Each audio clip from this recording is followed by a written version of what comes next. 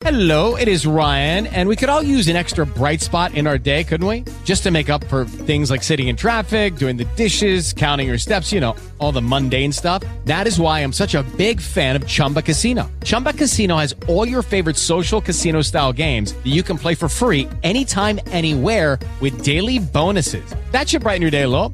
Actually, a lot. So sign up now at ChumbaCasino.com. That's ChumbaCasino.com. No purchase necessary. VGW Group. Void where prohibited by law. See terms and conditions. 18+. Blog Talk Radio. You want to replay the point? Okay. Mr. Wawrinka wants to replay the point. 15-all.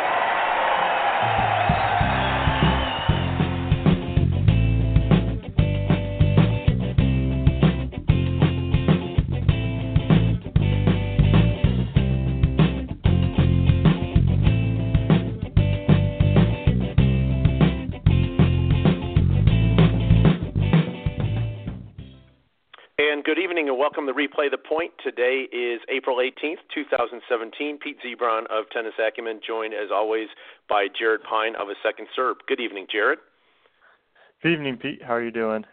Yes, doing well. April 18th, tax day in the United States, but we're here to talk about day 3 as well as day 2 and day 1 of the first clay court Masters 1000 of the year in glorious Monte-Carlo, Monaco, Jared. And we're going to start off with some of today's action, including Novak Djokovic, two-time champion of this tournament. And he struggled mightily against Gilles Simon. I was looking at some of the stats, and his first service percentage after set 1 was about 41%. He did get through that set. He dropped the second set, and then deep in the third set, Jared, Gilles Simon serving for the match against Djokovic, fell behind fairly early in that game. Djokovic corrected course, went on to win the match. But I know that you follow Djokovic very closely, very carefully, and want to get your thoughts on that, but also the fact that Djokovic came into this saying he was pleased with his service in Davis Cup, and yet 41% in the first set serving, not can't be too pleased with that. Your overall thoughts on this match? Yeah, it was kind of a weird match in that sense when you mentioned the serving, because he actually was defending his second serve even better than his first serve, which obviously is a big rarity in tennis. He was missing a lot of first serves, but I don't think that's what hurt him. I think Simone just drags him into a style of play that just doesn't suit Djokovic's game well, and Simone kind of imposes his style on his opponents by not giving them a lot of pace to work with, and we've seen Djokovic struggle against him before. There's obviously that famous 5-set match where Djokovic hit over 100 unforced errors and still won the match, and that's kind of been the story of this rivalry. Simone can make it awkward for Djokovic, but Djokovic has typically managed to get through this one, and Simone had a chance to serve for the match, didn't get his first serves in. That's such an important thing when you're serving for a match and you're getting a little bit nervous. When you get your first serves in, everything else tends to just kind of fall into place. And he didn't get his first serve in, especially on that 15-30 point. I thought that one was really important. And after Djokovic won that point, it was pretty hard for Simone to stop him. He rattled off 3 games in a row and is into the third round. Yep, and for all the struggles or seemingly struggles for Djokovic this year, Jared, he's actually, even if he loses his next match, he's going to come away with positive points. Let's not forget, last year at this time, he lost this match, his first match in Monte-Carlo to Yuri Vesely. Tough encounter there, too. And, I look at this as the fact that this is his first clay court match of the year. We've seen other guys struggle, if you will, on clay as soon as they hit the clay. Let's not forget Simone already had a match under his belt in Monte-Carlo coming into this one. Djokovic did figure out a way at the end of the day. The old Oakland Raiders slogan, just win, baby, and that's exactly what Djokovic did. Your thoughts on, is he happy to survive this? Do you think he can now get this under his belt and correct course, or is it something else? No, absolutely. I totally agree with that. Obviously, things are a little bit different in the Djokovic camp now, where you do kind of have to take things one round at a time. There was a while where we could take those first-round matches for Djokovic for granted, and we saw what happened in Monte-Carlo last year. Got off to a slow start, ended up having to find spring on the clay, ended up winning Roland Garros, most notably, of course. And we also saw this in 2013 when Djokovic won his first Monte-Carlo title ever. Obviously, Nadal had dominated the event for years, and Djokovic finally gets his breakthrough. But a lot of people forget he had some tough 3-set matches just to get to the semifinals. He was struggling against Jarkko Nieminen, a couple other players. So this is normal for Djokovic to be a little bit slow out of the gates at Monte-Carlo, particularly because he's making that transition from hard to clay. I think the transition's even tougher this year with what you mentioned of him playing Davis Cup on hard courts just a couple weeks ago. Yeah, absolutely. And I didn't see the match, but a great new feature that the ATP is offering, radio coverage of matches. I think they're going to cover the 1000s and 500s. And so I listened to this, much like I've listened to Australian Open, Roland Garros radio and whatnot, and really enjoyed the coverage. It's fantastic. You can just pick that up right on the app and listen on your phone to radio coverage of this tournament and others going forward. But Chris Bowers, who's a very good analyst and he's an author and whatnot, I was listening to some of his thoughts on this match after it concluded, and he said, Djokovic came in saying, okay, I feel good, I'm going to do some different things, and his conclusion at the end of calling that match was, I'm not seeing it. I saw very little of what Novak Djokovic proclaimed of what he was going to be doing. I'll chalk that up to kind of what I said and what you just said, first match on clay, but this is someone who's seen and called a lot of matches who isn't necessarily sold on what he's seen with Djokovic today, but I will again go one step further and firmly agree with you that I think Gilles Simon caused a lot of those problems too. Yeah, absolutely. I think Gilles Simon made it tough. On top of that, I think Djokovic doesn't get enough credit for how good he is on clay. He's the second best in this era to Rafael Nadal, the greatest of all time. If there's someone you're going to be second best to, Rafael Nadal on clay is not a bad one. And if you get Rafael Nadal out of the way, think of how many more titles Djokovic would have won. How many times did he lose to Nadal at Roland Garros, Rome, Madrid, Monte Carlo? You take those losses away, and all of a sudden Djokovic would have a great resume on.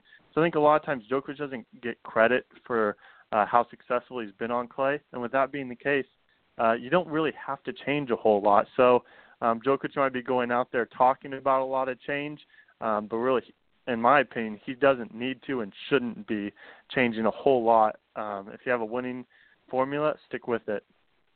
Yep, we're going to, speaking of, I'm just going to stick with Djokovic here just a little bit longer. Jared, he is into the next round. He will get the winner of someone I'm very high on, Russian Karen Khachanov and Pablo Carreno Busta. I'm really hoping to see if Khachanov can get through this one. I'm interested and curious to see what that matchup would look like. Let's script both of them, if you will. What are your thoughts on a Djokovic-Khachanov match and a Djokovic-Carreno Busta match?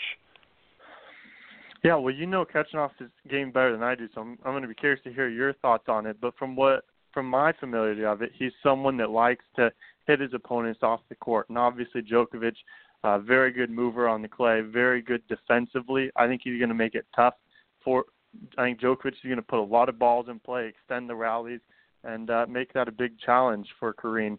As for Carreno Busta, he's very good on the clay, very comfortable on the clay.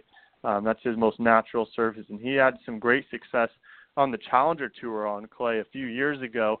Since he's kind of made this jump to being on the World Tour full-time, we haven't quite seen his dominance on clay anymore. But perhaps this is the year that's going to change. This is going to be our first real chance to see him play on clay this year against a top-tier player. And so, there's a chance for Carreno Busta to kind of prove that what we saw a couple of years ago wasn't a fluke and that he can perform at that level on the World Tour as well. Yeah, I'm picking Carreno Busta here. Khachanov had a horrible serving performance. The end result looks good, 2-4 against Nicolas Mahut, but Carreno Busta at the same point in time got through a tough three-setter against Fognini, a couple tiebreakers in the first two before he closed him out 6-3. I'm going Carreno Busta here, and I think that'll pose little challenge for Novak Djokovic in that round. If it is Kachanov, I'll see some glimpses, some flares of, I think, what we're going to see from Kachanov in the next few years, but not quite. And again, I think Djokovic is relieved to get through what he has gotten through here in his first match at at Monte Carlo. And so another point I want to make about a Frenchman here, Jared, qualifier, very nice. Adrian Mannarino, when we count qualies and the first few rounds of Monte Carlo, he is the 9th man to come back and win a match after losing the first set, and he did it against new father Joe-Wilfried Tsonga. Huge result for Adrian Mannarino. This is someone, who's put up some pretty good results on the hard court, and I certainly didn't see this one coming, but maybe Tsonga had some other things on his mind. I'm not sure, but all of a sudden Mannarino is motoring forward. Good for him. Yeah, you mentioned his results on the hard court. I always think of his run at Wimbledon a few years ago. I think he's one of those players who would probably like for the grass season to be even longer so he could rack up some more ranking points. But if he's playing like this on clay, he's got a great season ahead of him because this is going to be a lot of fun, these next 4 clay events that he'll play in, and see what he can do. Obviously, he might have to qualify to get into Rome and Madrid.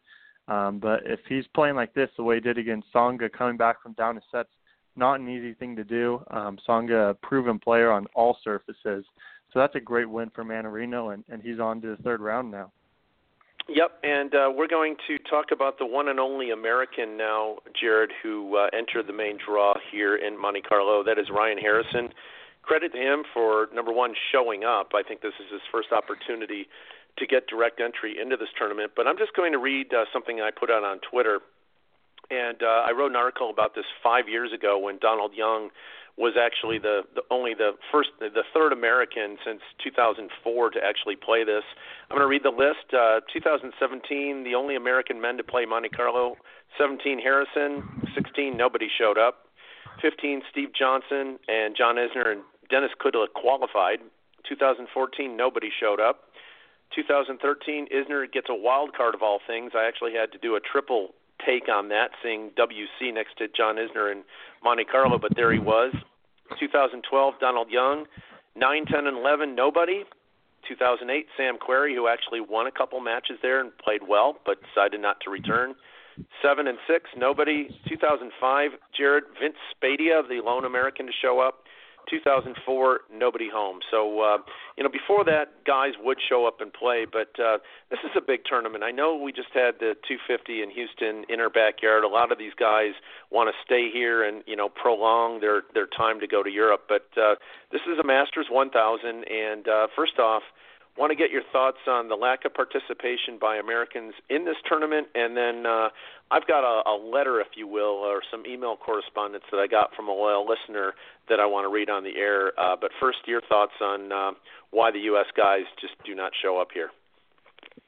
Yeah, well, I remember when I saw your tweet, I was just shocked how many of those years were completely blank. I mean, obviously it's been a topic that we've talked about before on the show and has been talked about in other places that the Americans tend not to go to Monte Carlo.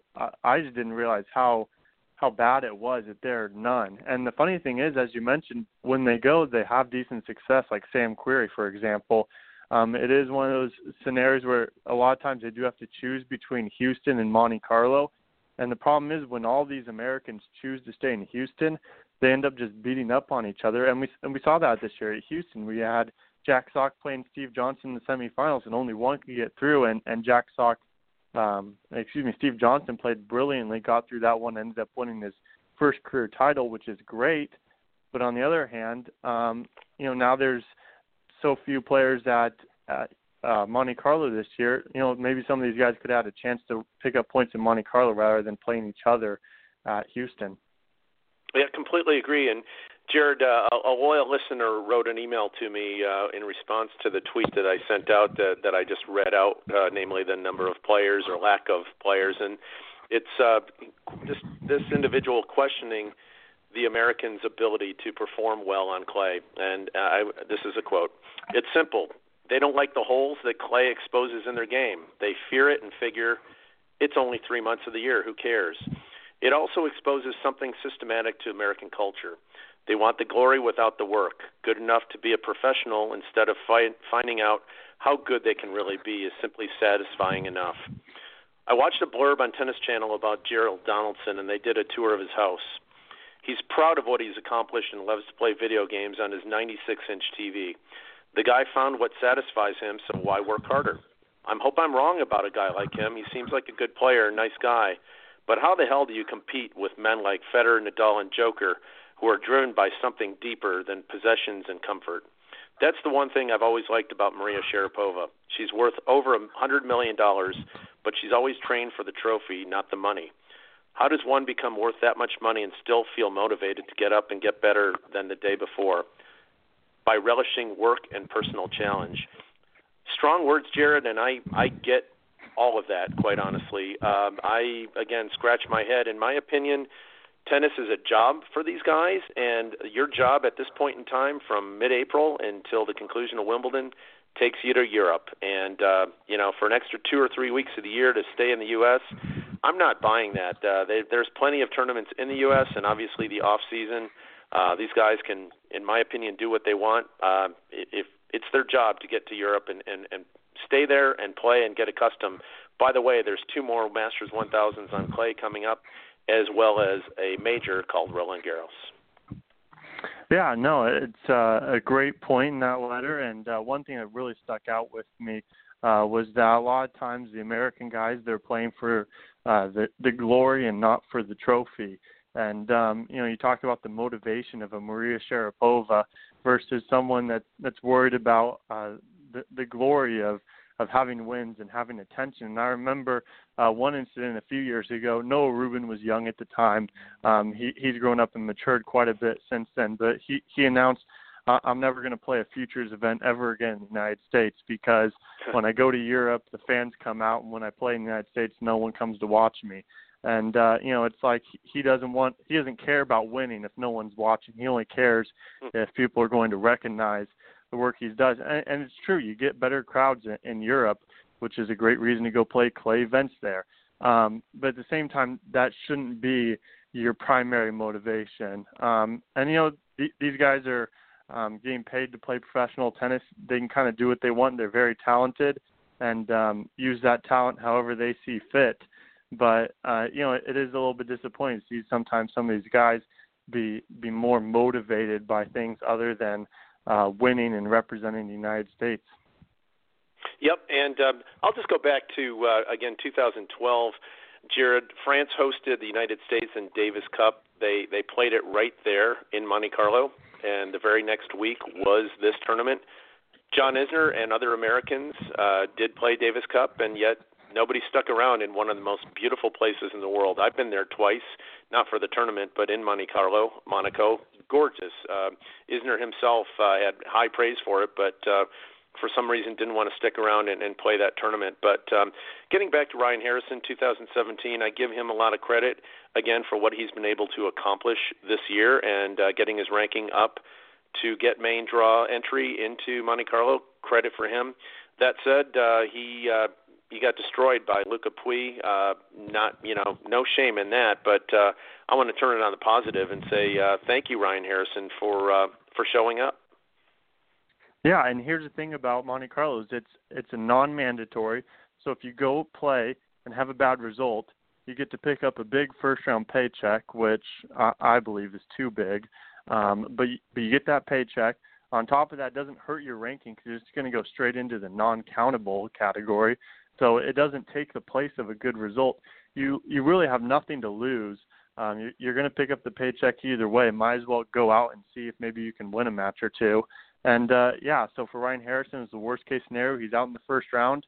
But really the worst-case scenario isn't that bad. He's now going to go get ready for the next event and be better prepared for having played at Monte Carlo. Agreed. And switching gears, staying on a positive note, 39-year-old Tommy Haas played Benoit Paire, lost only 5 games. He's going to play Tomas Berdych tomorrow. And I sort of really don't like all the whining on Twitter when people are complaining about who's playing on what court and somebody's playing on a distant court. But I'm a little surprised. Tomas Berdych, who maintains residence in Monaco, is playing Tommy Haas. They're first up on the number 2 court there. I'm a little surprised that's not on the main court, but they're playing tennis on a tennis court at a Masters 1000. But credit to Tommy Haas playing Berdych. Your thoughts on that match? Yeah, that'll be a really fun one. 2 veteran guys. I mean, veteran's an understatement for Tommy Haas at this point in his career. The guy's a tournament director, and he's still playing tennis. So, yeah, this is going to be a fun match to see. And Berdych got through his match after coming back from down a set against qualifier Andrei Kuznetsov. So maybe a little bit vulnerable at this point, an opportunity for Haas to make some headlines with a win like this.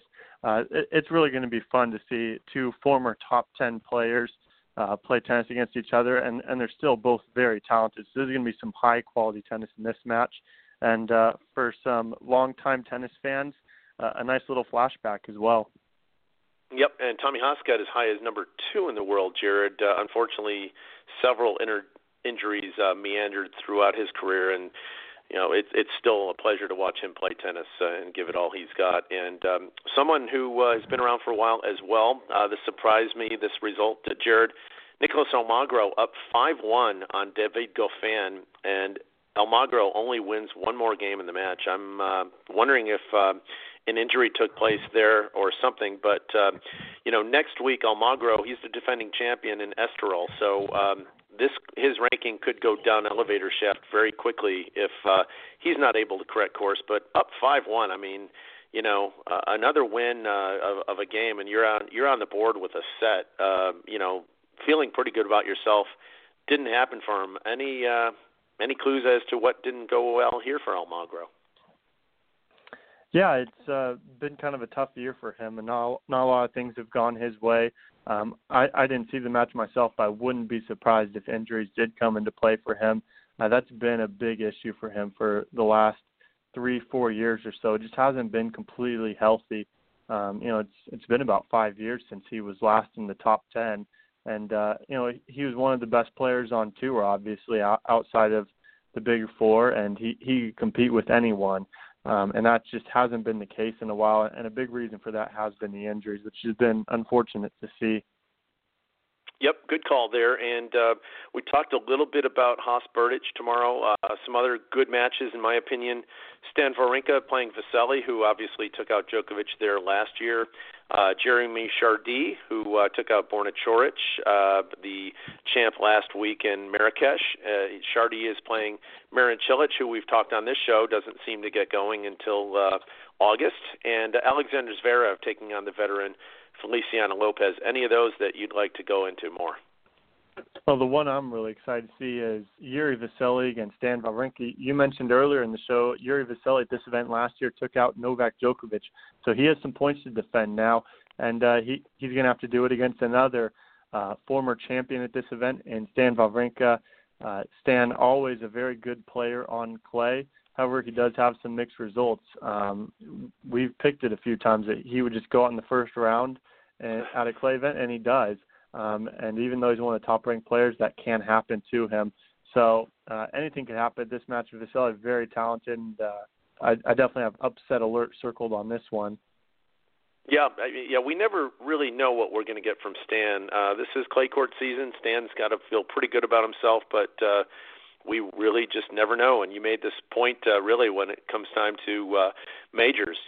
Once Stan gets going and on a roll, once he survives those first couple of matches, dangerous player. And once he gets it going, look out. Stan Wawrinka, everybody knows where he is in the draw at this point in time.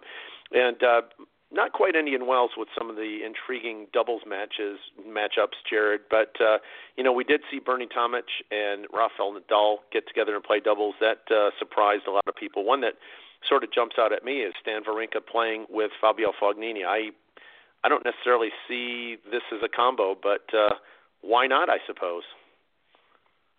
Yeah, no, it's definitely an interesting one.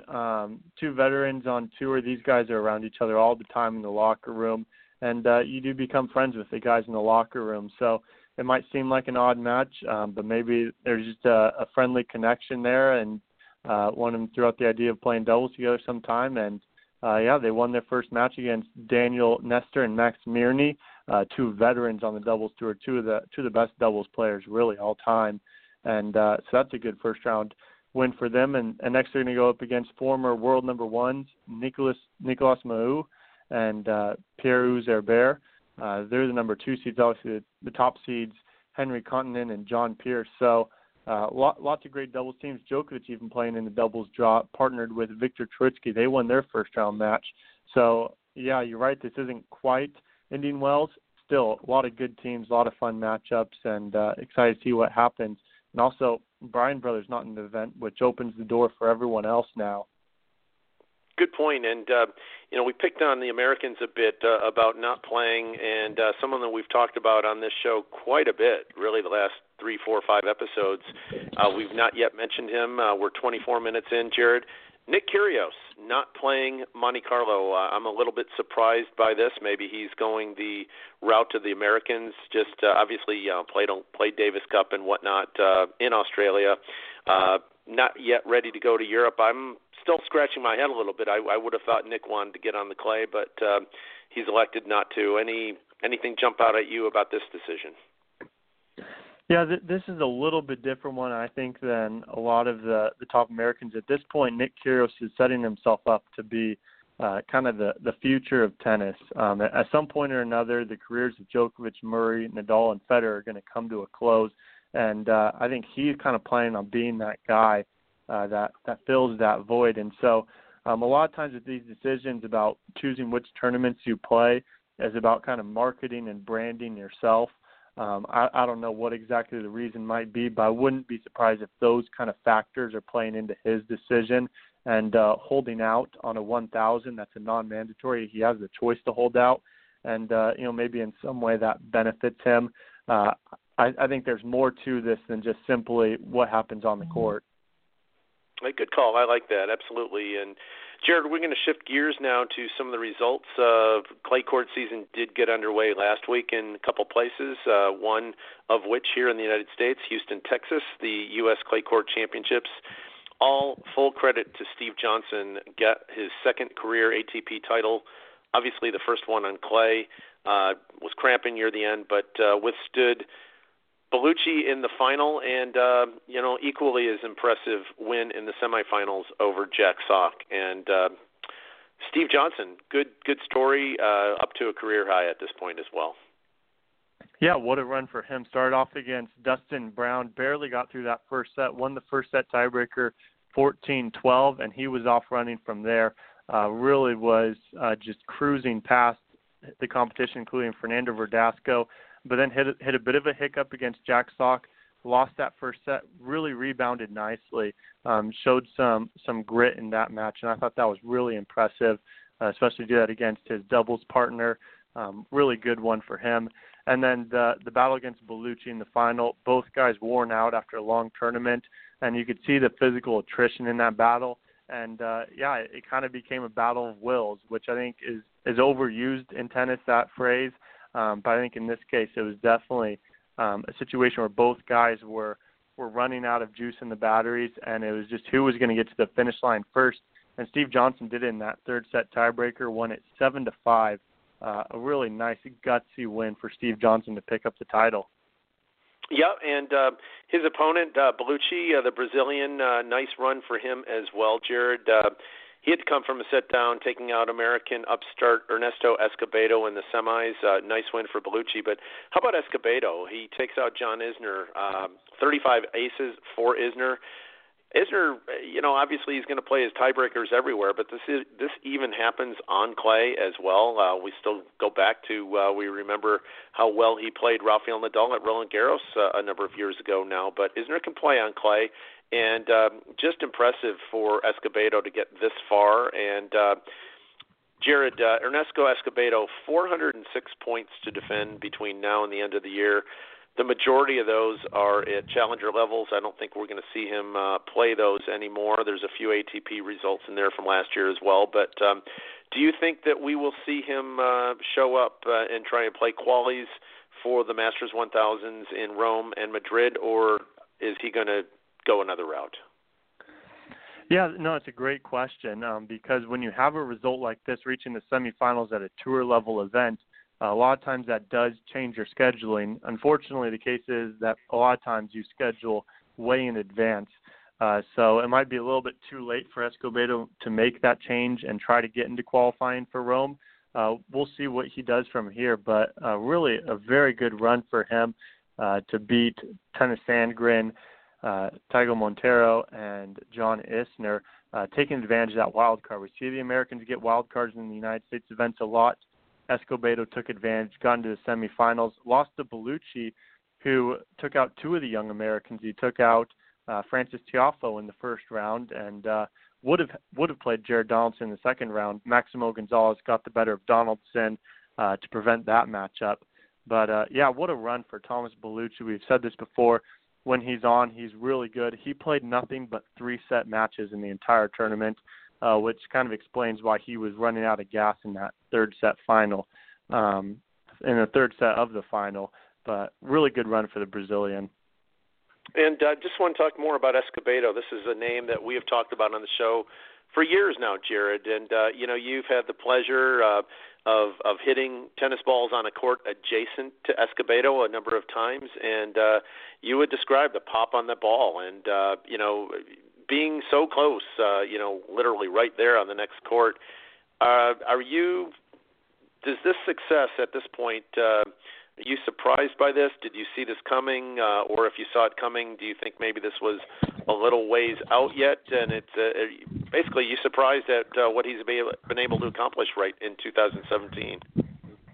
Yeah, no, I've actually been especially surprised. And you'd think me being someone that's seen him play and practice a ton that I'd maybe have the inside scoop on how good he's going to be.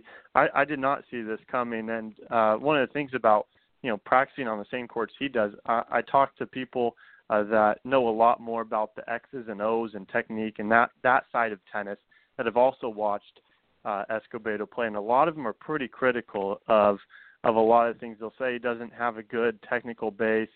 He's gone through a lot of coaching changes. And they've been kind of critical and thinking he doesn't have that bright of a future. It's fun to see him succeed, but none of them really thought he'd get this far. Well, here he is in the semifinals. So the people that know him best, he's proving even them wrong.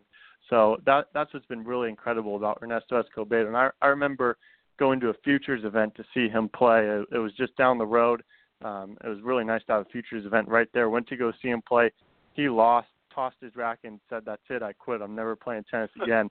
Well, he was back on the court the next day practicing, getting ready for the next event. He's a very driven athlete, and I think that's going to bode well for him for the rest of his career. Some of those technical flaws that he has, he's working hard to get better at it. And, the analysis on him is the same from everyone. He has one speed. He hits the ball hard.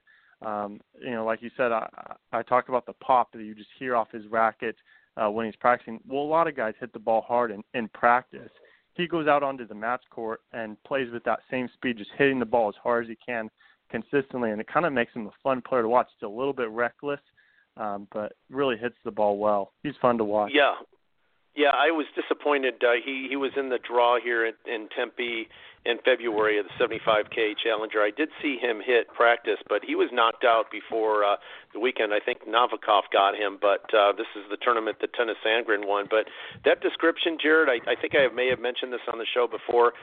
With how you described Ernesto Escobedo, it sounds exactly like a description of Fernando Gonzalez. Would that be fair? Yeah, absolutely. We've made that comparison before, as you said, and it's a great one. Just kind of hitting the ball hard, and sometimes when you do that, you can hit players off the court when you're able to hit your spots, and it's such a fun style of tennis to watch. It's a lot different than the finesse of a lot of other guys. He just clobbers the ball. It's impressive to watch. It's fun to see, and that's one of the things I really enjoy about Ernesto. Yeah, nice. And we're going to shift gears from Houston to the other clay court tournament that was going on in Marrakech, Morocco, Jared, and Borna Coric, first title in his career. I thought this was a little overdue. I had the pleasure of catching a couple of his matches in Cincinnati last year, sitting courtside when he saved a match point to defeat Nick Kyrgios. Big win for him. Took out Nadal next, I think in about an hour and 8 minutes. And then lost to eventual champion Marin Cilic in Cincy, Jared. He had to retire after a set. And really Coric has never been the same since he had to retire. Didn't have a great rest of the year last year. Slow out of the gate this year. In my opinion, I expected a title or titles for Borna Coric sooner than this, but this has got to be feeling good, especially the way he did it, Jared. Boy, hard luck for Philip Kohlschreiber. Blew 5 match points. Borna Coric stayed the course, got the job done. Yeah, it's a great win for Coric, and he's had great wins before. He's beaten Rafael Nadal. He's beaten Andy Murray, I believe. So he's gotten great wins, but to get a title is something entirely different. That's an entire week of playing well, and he took out the number 7 seed, the number 2 seed, the number 3 seed. He took out Yuri Vesely. This is quite a run for Coric, and to finish it off the way he did, to come up clutch in that third set against Kohlschreiber, just an incredible performance and a great way to pick up his first career title.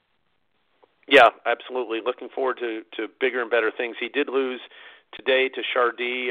Probably tongue was on the ground. He did lose the first set, came back and won the second set, but lost to Jeremy Chardy in Monte-Carlo, but he's still got to be feeling pretty good about himself for what he was able to accomplish on Sunday. The other result that really jumped out at me, Jared, protected ranking veteran Tommy Robredo taking out Grigor Dimitrov. Nice win for Tommy. Yeah, what's this about? Tommy Robredo with the protected ranking. We were talking about it last week. How is he still doing this at this point in his career? He was thinking about hanging up the racket a little while ago, and here he is taking out number 1 seed Grigor Dimitrov. I remember talking about Dimitrov on this show in early February, and we were talking about him being one of the hottest players in tennis at that point.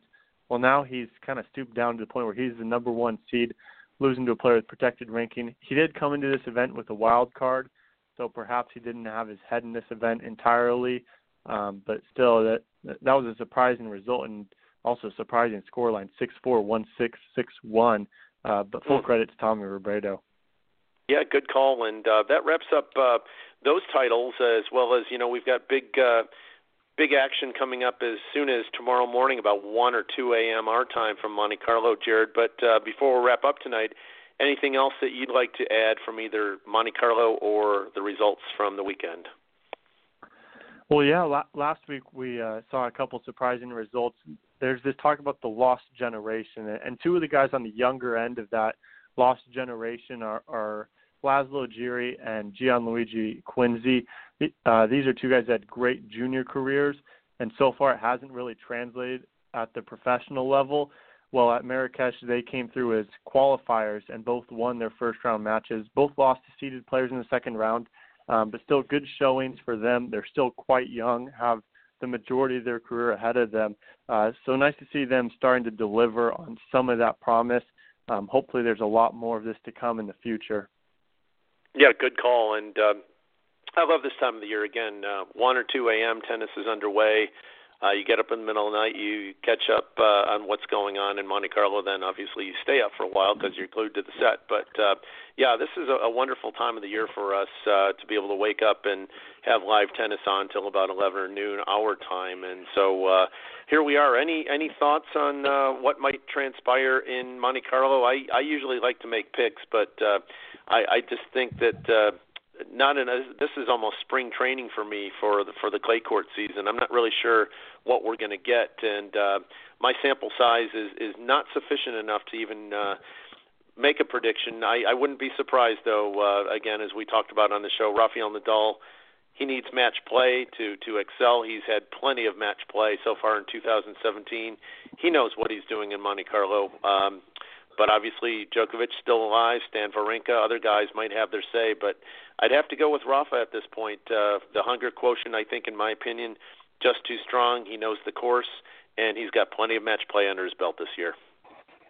Yeah, I think you'd have to be a fool to pick against a healthy Rafael Nadal on clay at Monte-Carlo. Obviously, Djokovic has had his number on clay in previous years. They're on the same half of the draw. Would love to see those 2 guys square off against each other, but if they do, I think Nadal is the heavy favorite in that one, and so I'm picking Nadal to win the title. But Djokovic, Murray, definitely both contenders. You mentioned Stan Wawrinka. You never know when he's going to pull a title out of his hat. So yeah, a lot of guys to watch. Those are the main 4 for sure, though. Yeah, absolutely. And when we talk next time, we will be talking about the 2017 Monte-Carlo champion. So on behalf of Jared Pine, this is Pete Ziebron saying good night. We'll catch you next time on Replay the Point. Good night.